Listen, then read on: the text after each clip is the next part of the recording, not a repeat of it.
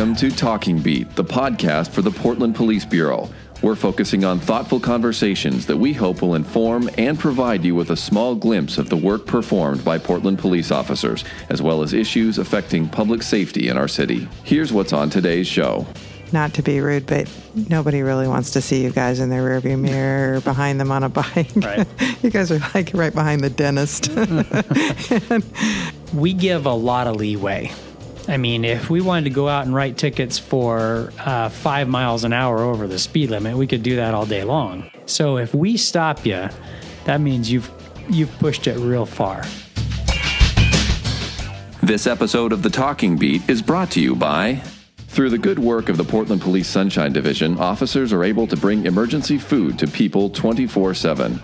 Sunshine Division also operates 2 warehouses where community members in need can access free food and clothing. Learn more at sunshinedivision.org. Now, on to the show. We're talking about traffic on today's podcast. It's a popular topic for officers at community meetings. And whether you travel by vehicle, motorcycle, bicycle, foot, bus, streetcar, MAX train, or scooter, you're navigating Portland's roads with a lot of other users. Out on the road as well are Portland Police traffic officers. 2 are here today to talk about all issues traffic. Officer Ty Engstrom and Officer Chris Johnson. Ty, let's start with you. Tell me about your job and what you do each day. Sure.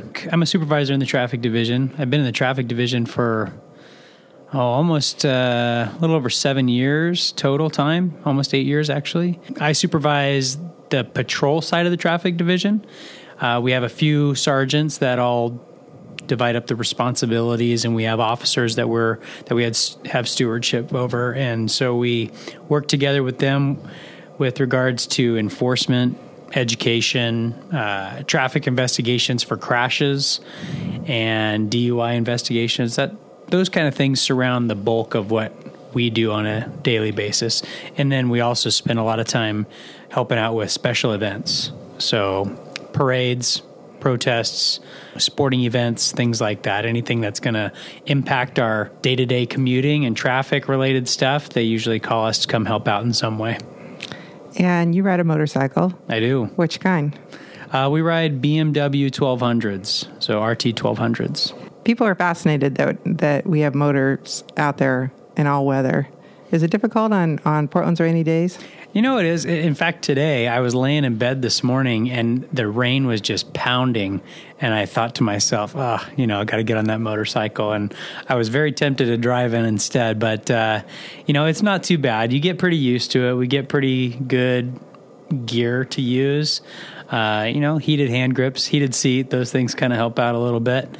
There's always a warm shower at the end of the day. So you get a little bit used to it. But it definitely when it's raining and it's 35 degrees outside or something like that, it can be a little rough on those particular days. But then again, during those summer and early fall months when it's just beautiful outside, it's pretty fun to ride those bikes. So unless it's snowy or icy, we're pretty much on our motorcycles. In the intro, as I said, traffic is one of the things that community members really care about. Why do you think it's such a hot button? Whether it's a short distance or a longer distance, most people have to go somewhere on a daily basis. And, whether that's by car or bicycle or on foot or scooters or buses or whatever, most people get a good taste of what it's like out there in our traffic community. And with that, there's a lot of crashes. There's a lot of impatient drivers. There's a lot of people that are distracted on the roadways. And each year we have a large number of people that are, in fact, seriously injured or even killed on our roadways.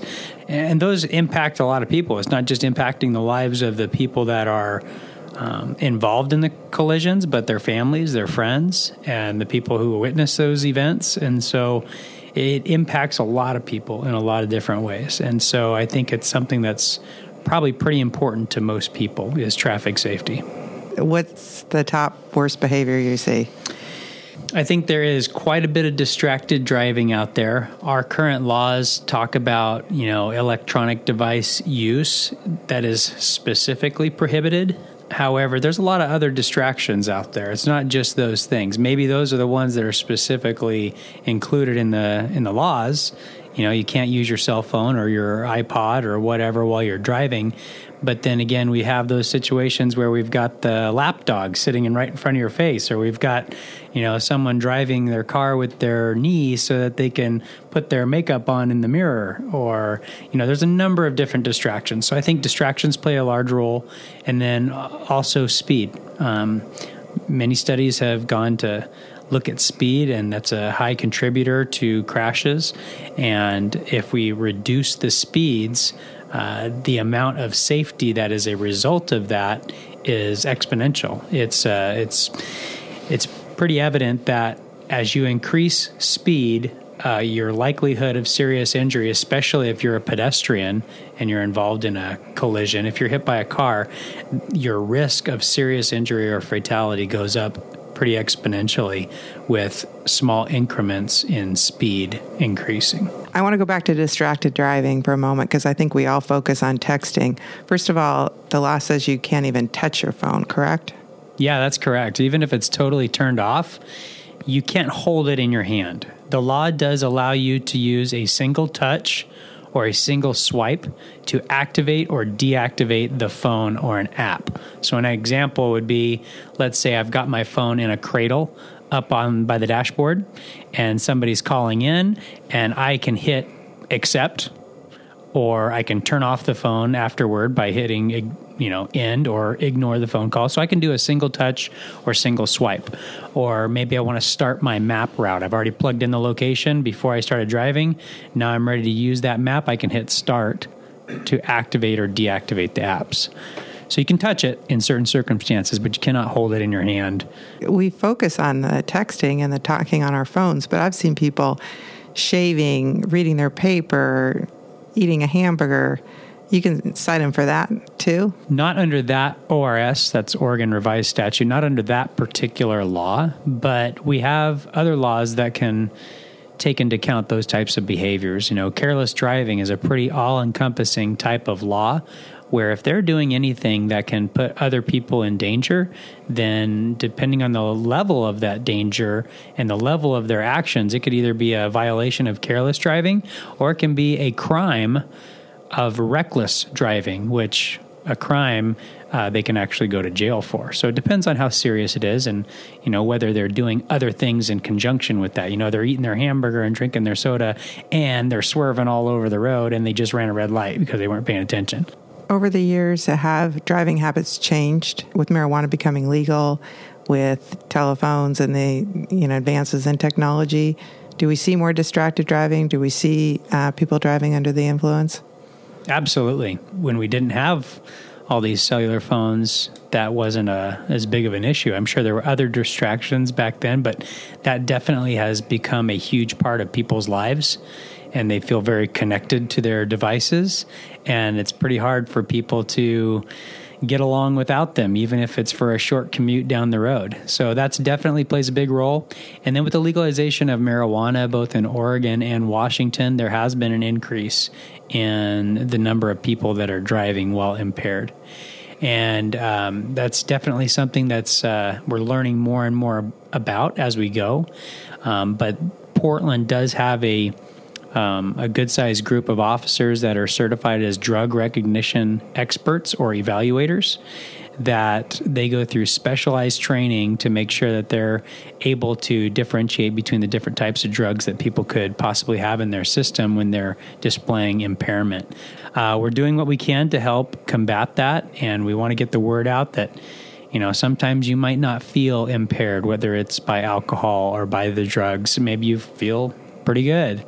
But our advice is always, if you're going to use any of those substances, whether it's alcohol or some legalized drugs, that it's better to just not drive at all afterward. Get a friend, get an Uber, get a taxi, whatever. We focus a lot on driving behavior, but there's also the vulnerable road users. There's bicyclists, there's scooters, there's pedestrians. And last year we had a significant number that were either injured or killed. They play a role as well. What can they do to stay safe? So anybody that's not in a car, they're not protected by that steel and metal all wrapped around them and airbags and such. So they're pretty vulnerable.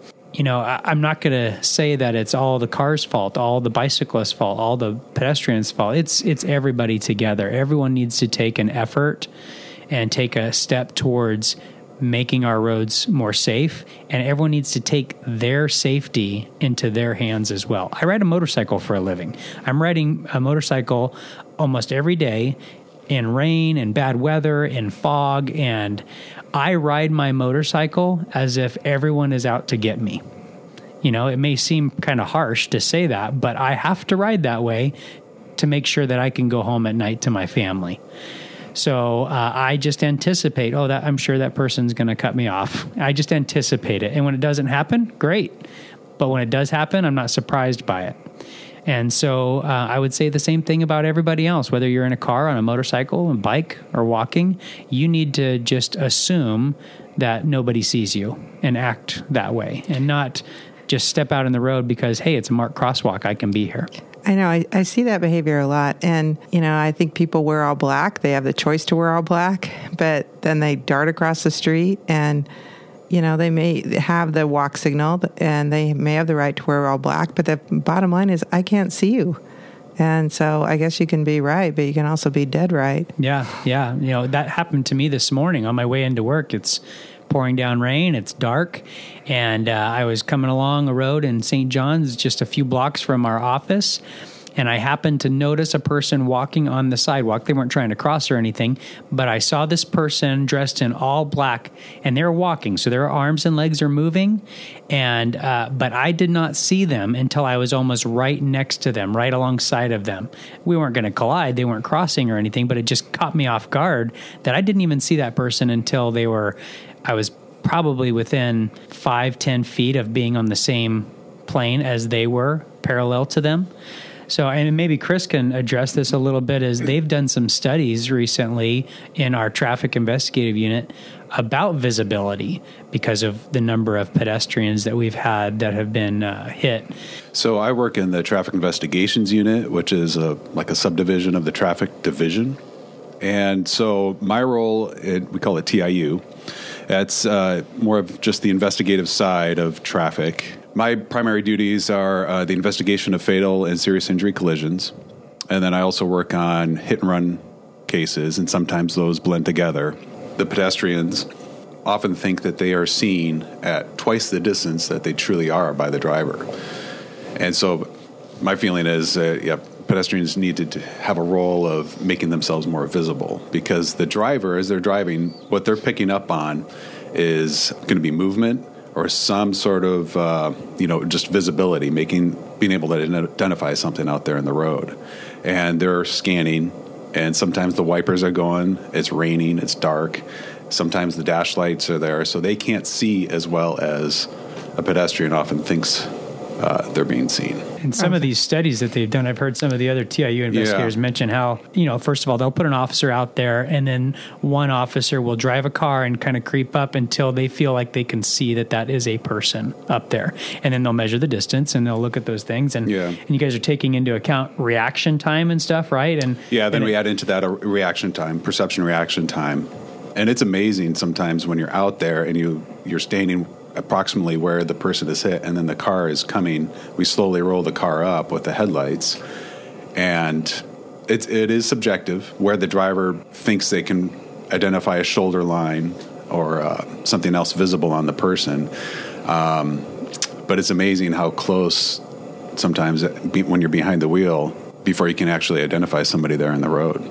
So let's talk about investigations. You guys go through a lot of training and you have a lot of equipment. Tell me a little bit more about how you go about investigating fatal and serious crashes. Well, I've been in traffic investigations for 15 years, and it started off with going to some basic classes put on by the Institute of Police Traffic Management. It's based out of Florida, University of Florida, and so they offer classes around the country. It kind of gives you the basic core levels of collision reconstruction. That is what I do, is the field of collision reconstruction.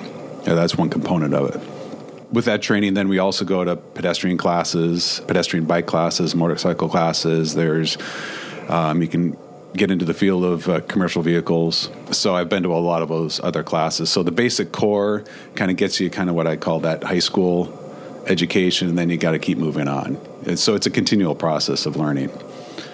And it's far more technical than people think. It is, and that's what appeals to me.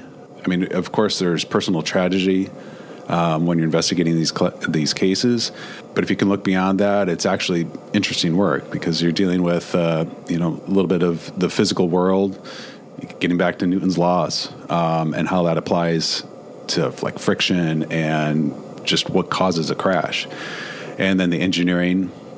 Deals with cars, and then there's the whole investigative side. It is interesting because you're just getting into why did this crash happen, who is at fault, because sometimes it's not entirely clear. There's some gray areas about, like, for example, like who ran the stop sign, if there was a four-way stop, or how easily was that pedestrian seen, or was there some other issue at play, like overhead street lighting? Was it a road design issue? How much of a driver factor was involved in a crash? It seems like after a crash, if you have to close down a road, it takes some time. So explain to people that get frustrated that we've closed down a road for a significant length of time, why it takes so long. The Portland Police Bureau has a major crash team. And unlike other agencies in the area, Portland has a team that's specifically just for the Portland area. And so when there is a fatal or serious injury collision, the team goes out and we have a van that we drive, and then we respond to the scene, and it's the decision maker, what we call pushing the button, will get paged. Often it could be like 2 in the morning. And then once we get there, usually the scene is pretty locked down. Patrol has already closed the roadway. And then we start to do our work. There's going to be officers in this team who are going to start working on probably a search warrant for the car, search warrant for the driver's blood to see if there was any impairment. Then my role, I'll get there and I'll start probably examining roadway evidence. I'll get a brief synopsis of how the crash happened, what witnesses had said occurred. But you can't always trust witnesses, and so you have to also look at the roadway evidence. Does it fit with what the witnesses are saying?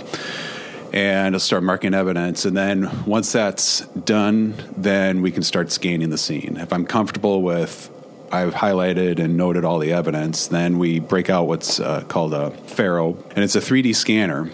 And then once you get several different scan points, we can mesh that all together with computer software and get a good 3D view of what the scene looks like. So probably the advances in technology have really helped you guys. Yeah, absolutely. We've come from an age where we were just doing what we call baseline. We're out there with tape measures and bricks holding down the tape on a windy day to what we call a total station. That's kind of basically surveying equipment to now we're up to the 3D scanners. And in the future, maybe we'll have drones. Or unmanned aerial vehicles. Yeah. We just had a presentation on that just recently from Oregon State Police. They're actually using them on their major crashes. And they can put out just a phenomenal product in a much shorter period of time. So your original question, Terry, you were talking about the people that are getting stuck on the roadways and stuff, and maybe we're having to shut down a freeway or something like that. So these advances in technology are helping us to try and get the scene cleared up as quickly as possible. And it's important to understand that if that person who's stuck in traffic, if it was their loved one, if it was their family member, I'm sure that they would want us to put together the best product we can for the investigation, for the potential of a criminal prosecution against the driver if there is somebody that's criminally at fault. So we're really trying to do the best job we can for all parties involved. And sometimes that just takes time. And I know it can be frustrating. And moving away from the science part of it and talking about the human part of it, without getting too graphic, I know that officers roll up on some really horrific scenes. Crashes aren't kind to the human body. What kind of toll does that take on officers, and what do you do to prepare for that and manage that in your own personal life? For me, I think it's just a mindset that I have a job to do when I get there. So it's compartmentalizing. You don't focus too much on the emotional part of it. When I'm there, I'm trying to be objective. And part of that objectivity is just kind of maybe setting aside those feelings, and we're here, we have a job to do, and in some cases we're trying to seek justice for the victim or the victim's family, so that kind of takes precedent. I guess you can think about it later after you get home. You think about the tragedy and the what that family is feeling right now as they have just learned that their loved one has been killed or seriously injured, or they're going to the hospital. So, and sometimes, especially like with kids, when kids are killed, that definitely touches deep down in your emotions, especially if you have kids. And so do you channel that emotion when you guys are out doing enforcement work? I mean, at some point, at some level, it's got to make you angry if somebody's behavior, if you just know that those lives would have been saved if somebody slows down or something. So now you're out enforcing. And I mean, not to be rude, but nobody really wants to see you guys in their rearview mirror or behind them on a bike. Right. You guys are like right behind the dentist. and you pull up, and first of all, how do you plan enforcement missions? Do you focus on behaviors, or do you focus on an area? And how do you go about that? We focus on both those things. One of my responsibilities within the traffic division is to review all of the enforcement requests that we get. And whenever someone has an issue in their neighborhood or wherever they start to see some speeders or anything like that, they can contact 823-SAFE, SAFE, and that is the city's hotline number where they can leave their information and someone can get back to them and to get more details about what's going on. But those get entered into the system, and then anything that's enforcement related gets read by me. So I go through all of those, and I have to triage them based on some of our goals, our priorities, our missions, what is our focus as a traffic division, as a bureau as a whole, and as a city. What I'm looking for are areas on the high crash corridor. A small percentage of the roadways in Portland account for a vast majority of the serious injury and fatal crashes. So we call those our high crash network of streets. So when I'm looking at these enforcement requests, I'm looking at high crash corridors. Is this an area where there's a lot of crashes? Is this an area where there's a lot of fatalities or serious injuries, or an area with a lot of violations that impact a lot of people? That's what I'm looking for when I'm trying to decide which of these we're going to assign out. And so once I get some of those that I'm going to assign out, I'll send them out to different officers and ask them to spend some time at those areas individually. And then usually once a week, we'll get together, me and several officers, and we'll do a mission together. And maybe I'll select from that list, or maybe I'll select an area from a recent fatal crash or something that gets a lot of complaints. Maybe I've got 2 or 3 different complaints from different people, all about the same location. So we'll go together and spend some time at those areas. Now, the day-to-day operation of our officers, they get to go out and they can work wherever they see fit. They're encouraged to spend time on those high crash corridors where we're having a lot of issues and some of those big, busy streets. But if they've got a particular area that they have seen that's a problem, they can go work those areas as well. So yes, we're looking at areas, but then we're also looking at behaviors. We've talked a little bit already about speeding and about distracted driving. Those are some of the hot buttons right now, some of the things that are foremost on the focus of the Bureau at Traffic Division and also from the city. The city has recently adopted a program called Vision Zero, which is the city's goals to reduce the number of serious injury and fatal crashes down to 0 by 2025. And they're doing that through several different avenues. One is enforcement. That's our part where we help out. And education, we also help out with that as well. And then engineering. So the city's trying to do anything they can to make the streets safer, either by redesign or changing the roadways in some way to help the traffic flow better and be a little more safe. And then equity as well, which means that we're trying to spread out the enforcement throughout the city and not just impacting one specific area. We don't want a group or a community to be disproportionately impacted by our enforcement efforts. And so we're trying to spread it out throughout the city. And usually when we do a mission, I'll pick a mission in Central Precinct, and then maybe next week we'll move out to East Precinct and then North Precinct, and we'll kind of spread it out a little bit. And our afternoon shift crew tries to do the same thing and have missions as often as possible. Okay, let's answer the question once and for all. Do you guys have a quota? We do not have a quota. There are certain grants that we receive from ODOT, and they're paying us to be out there and to be visible and to contact people with regards to their behavior. So for those particular grants, when officers are working those grants on their own time, they're encouraged to have a certain number of enforcement contacts per hour, but that doesn't always have to be a ticket. That can be a warning. The point is to get out there and work. We're traffic officers. This is our job, and if we're not doing anything during that whole hour, then what good are we to the community? So it's our goal to be out there and just contact as many people as possible and help to make an impact in that particular area. In all honesty, it's not a true moneymaker for us. The money gets split among a lot of different areas and agencies, correct? Yeah, Portland is a very large city. Some of the smaller communities, they're allowed to keep a greater portion of the money if they're a small municipality and things like that. But when you're a city the size of Portland, the majority of those fines go back to the general fund for the state of Oregon. So it's not like the Portland Police Bureau or the Traffic Division is getting a huge portion of that money when it comes to us going out there and stopping people. So tell me about some of the dangers officers face when they're pulling somebody over. It's often said that traffic stops are perhaps one of the most dangerous things we do as police officers. It's just a complete unknown. There's no such thing as a routine traffic stop. You really have no idea who's in that car.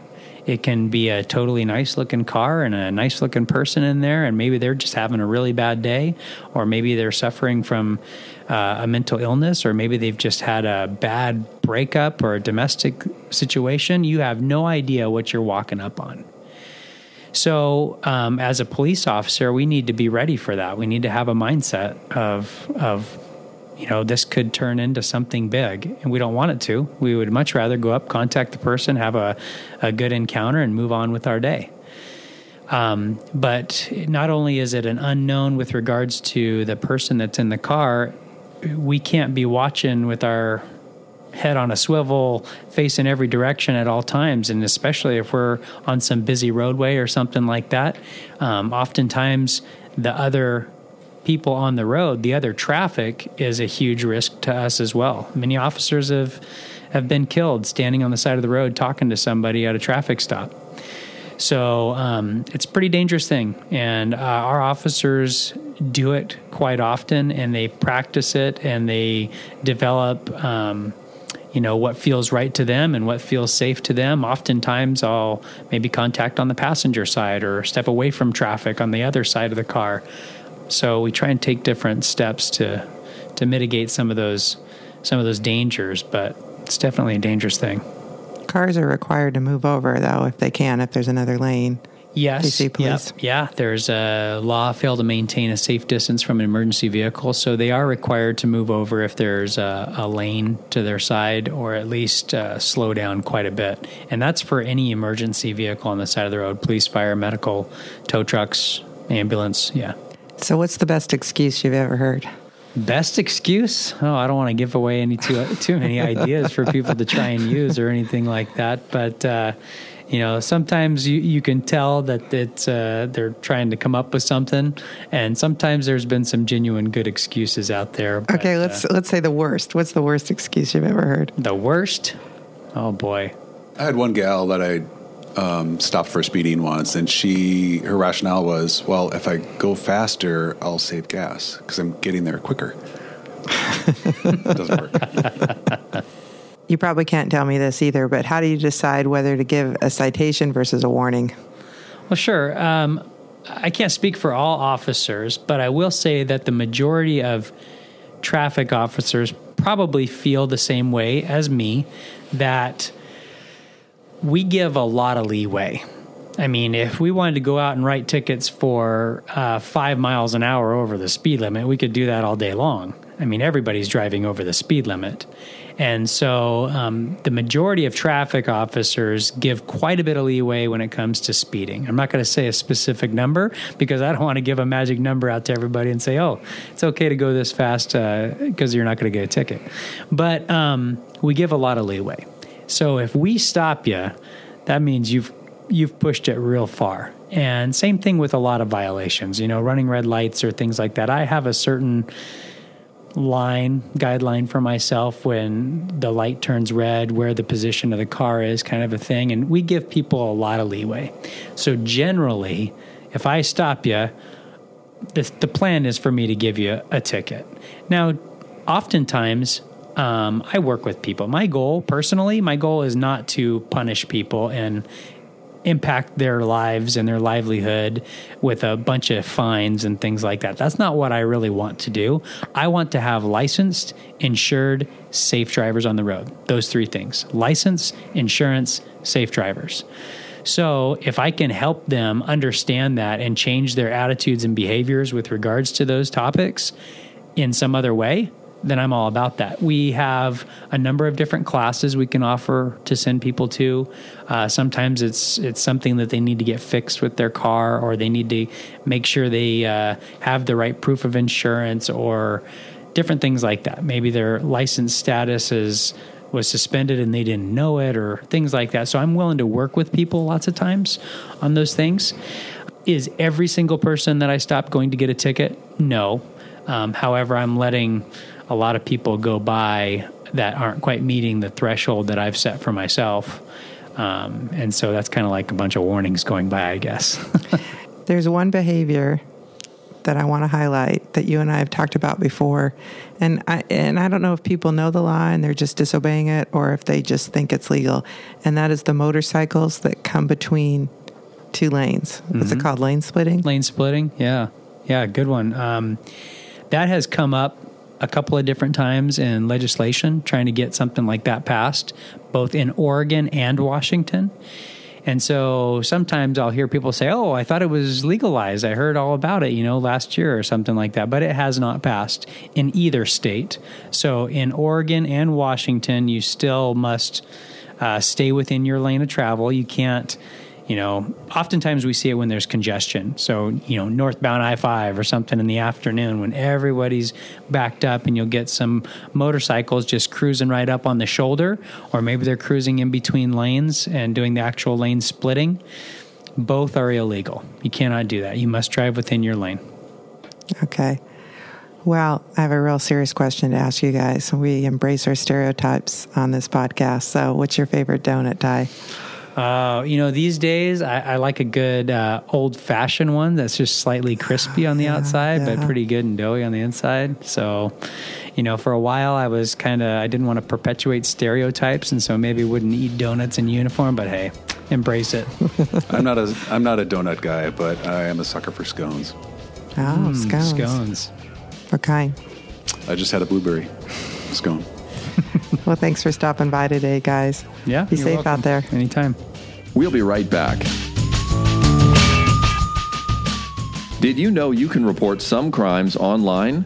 Remember, if it's an emergency, always call 911. But if you want to report a non-emergency crime, such as a non-injury hit and run, theft, or other crimes, or need to report lost property or graffiti, go to portlandpolice.com to learn more on how to submit an online police report. Now, back to our show. Now it's time for Tough Questions, our segment where we answer your toughest questions regarding policing or public safety. The question for today is, why do police park on the sidewalk, block max, or block traffic when responding to calls? We get this question sometimes, and people respond on Twitter or Facebook with a photo of a police car parked somewhere it shouldn't be, and there's often a very indignant question or response. It's understandable because people might see a police car parked in a handicap spot in front of a store. And, officers, when they're responding to calls, are trying to get there as quickly and as safely as possible and going to address whatever the call is or whatever the issue is going on. What they're probably not going to do is look for a parking place and circle the block like any of us would do when we're driving downtown Portland or going to the shopping center. Their job is to get there quick and safe and get inside and deal with the problem. And sometimes that means parking on a sidewalk or blocking traffic because of a crash or the MAX line, or there just isn't any parking at all because the streets are full. We do encourage officers, when the scene is secure and things are safe, to try to get cars out of the street and get cars off of roadways so that traffic can flow, because we know that people see red and blue lights flashing or cars blocking. It's going to slow down traffic for everyone. But if an officer is using the sidewalk or parking in a no parking zone or blocking the street because they're going to pick up a Subway sandwich, that would be inappropriate, and that's something we do like to deal with. Thanks for listening to The Talking Beat. Do you have a question for us? You can call and leave a message on our dedicated voicemail line at 971-339-8868, or send us an email to talkingbeat@portlandoregon.gov. If you enjoyed this episode, please share it with your friends. More episodes can be found at our website, portlandoregon.gov/police/podcast.